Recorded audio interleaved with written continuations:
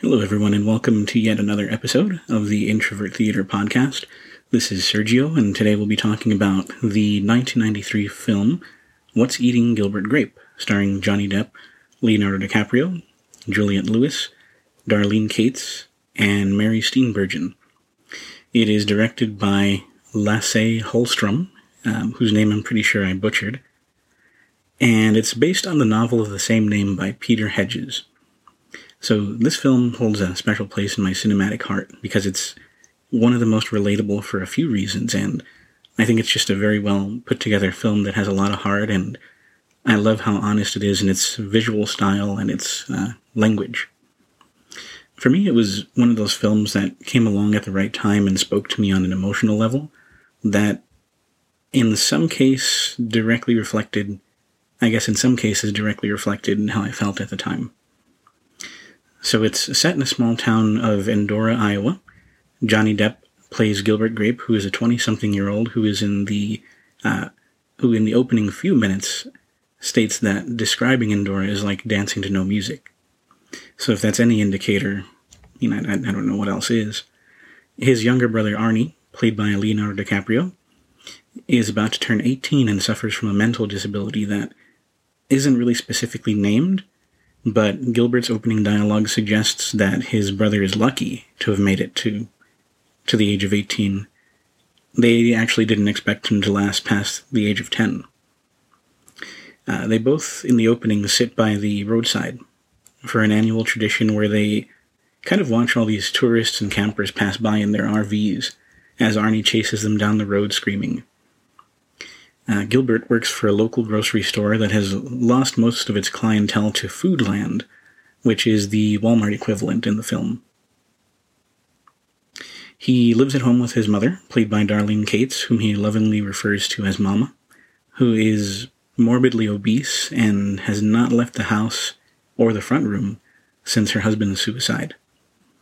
His two sisters, Amy and Ellen, also help around the house.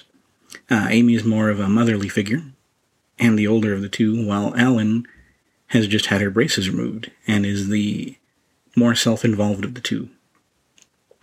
They all get along well enough, but Gilbert's role is to watch over Arnie. As if that's not enough, he frequently makes deliveries to a local woman named Betty Carver, played by Mary Steenburgen, who is married and whom he is having an affair with. She's at least 20 years his senior, and her extramarital activities are done in plain sight, in the confines of her own home. She actually sends her children out to play, while Gilbert drops off groceries most times, and they make love. Her husband, Mr. Carver, is suspicious, and it's assumed that he knows full well what's going on. He just needs solid, concrete evidence, which he tries to scare out of Gilbert by inviting him to his office in town, where he, quote-unquote, wants to offer him insurance. Right. This is made glaringly obvious when Gilbert and Betty pass ice cream back and forth between their tongues, and Gilbert nervously stops in his tracks and adjusts his clothes and leaves her house when he sees Mr. Carver jumping on the kids' trampoline in front of the house, undoubtedly at that point peering through the window. Mr. Carver watches as Gilbert leaves with ice cream running down the side of his mouth, and this is about as exciting as life gets for Gilbert. That is until Becky comes into his life.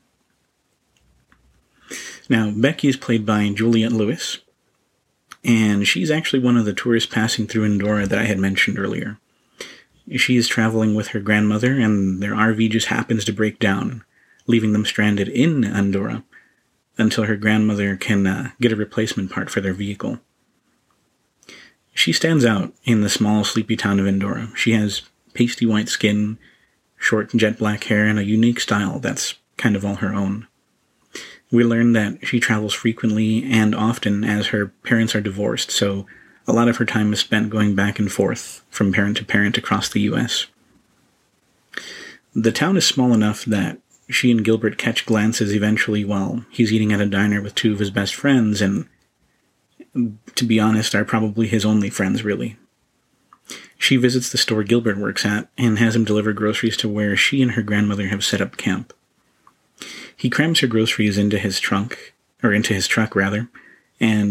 Arnie is sitting between them, and he just kind of looks over at her and casually says that he could go at any time, and that he's having his birthday party soon and that she's not invited. Gilbert is embarrassed by this, but she laughs and says that it's okay, and that he's just being honest. To see her interaction with Arnie and the way she responded kind of reassures him that there's no reason to be embarrassed of Arnie, and it's reassuring because it's a comfort that he's never gotten from anyone else that he's been with. You can tell it's a weight off his shoulders, and this is what sparks an interest in one another and in an eventual relationship during her time there. Arnie, on the other hand, is somewhat of a handful, through no fault of his own, mind you. His actions are sporadic and he has no filter whatsoever. In fact, he sometimes finds himself climbing up the town's water tower repeatedly. He tests his luck one too many times and is apprehended by the police after having let it slide, one time too many, and despite Gilbert's plea to let it go. This causes Gilbert's mother to get in the family car with all her kids, and head down to the police station and demand that they release him, which they eventually do. This is a pivotal scene because as she leaves the station, there is a crowd gathered around, just kind of laughing, snickering, whispering, and even taking a photo of her. The crowd can't believe her girth, and most have only heard rumors as to how large she actually was. She crams back into the family car and is naturally hurt by the stares and being the subject of ridicule, even if it's under people's breaths. But she, in this moment, is just happy to have her sunshine back home. All that aside, Arnie is sweet, and if you're patient, easy to get along with despite his shortcomings. Eventually, at some point in the film, Mr. Carver is found dead, lying face first in a kiddie pool in front of his home. This, by coincidence or not, happens after Mrs. Carver sees Gilbert and Becky on their first date at a local ice cream parlor, which leads to a nasty breakup in front of Mr. Carver, as he keeps himself busy tending to the kitchen and lets smoke out after Mrs. Carter has burned cookies in the stove and let them sit for longer than they should. Gilbert drives away as she approaches his truck, and she basically tells him that she could have had any guy in town, but she chose him. Now, Gilbert driving away is something that he had to do, especially after he had begun to find some commonality in Becky. Mrs. Carver eventually leaves town with the kids and bows out of the affair as gracefully as she can, declaring Becky the winner to her face. One of Gilbert's daily responsibilities is making sure his brother is watched over and bathed. One night he leaves Becky in a grassy field overlooking the sun setting and promises to come back to her after he quote-unquote takes care of something. He rushes home and rushes Arnie up to the bath, and he begins to clean him up.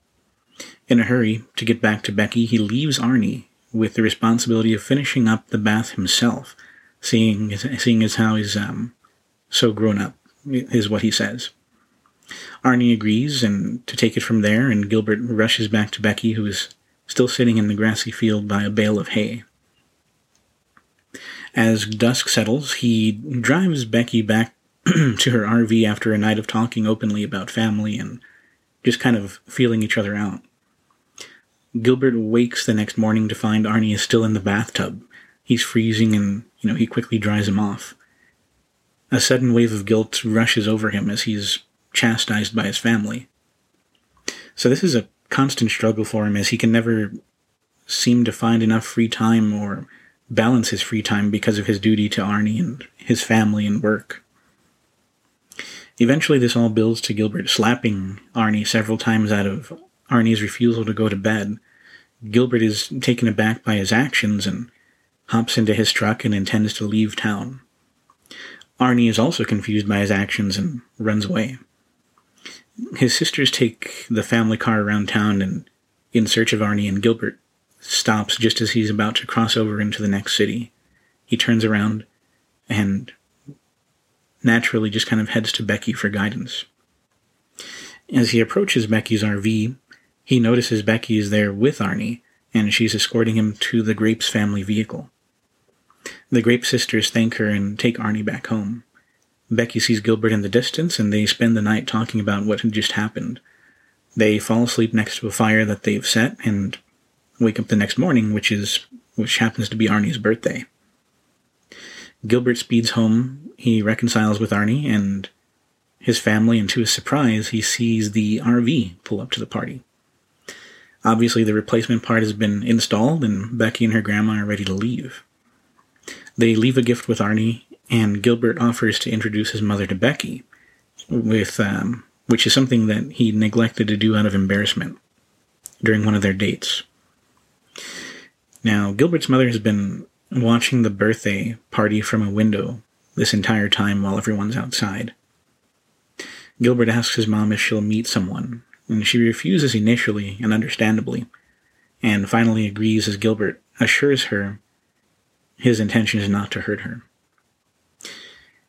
And this is my favorite part of the whole film, because Becky walks into the room, and both she and Gilbert's mother stare at one another. There's a brief moment of silence, and Mrs. Grape says, "I haven't always been like this." And Becky just takes a moment to herself, and she replies, "Well, I haven't always been like this."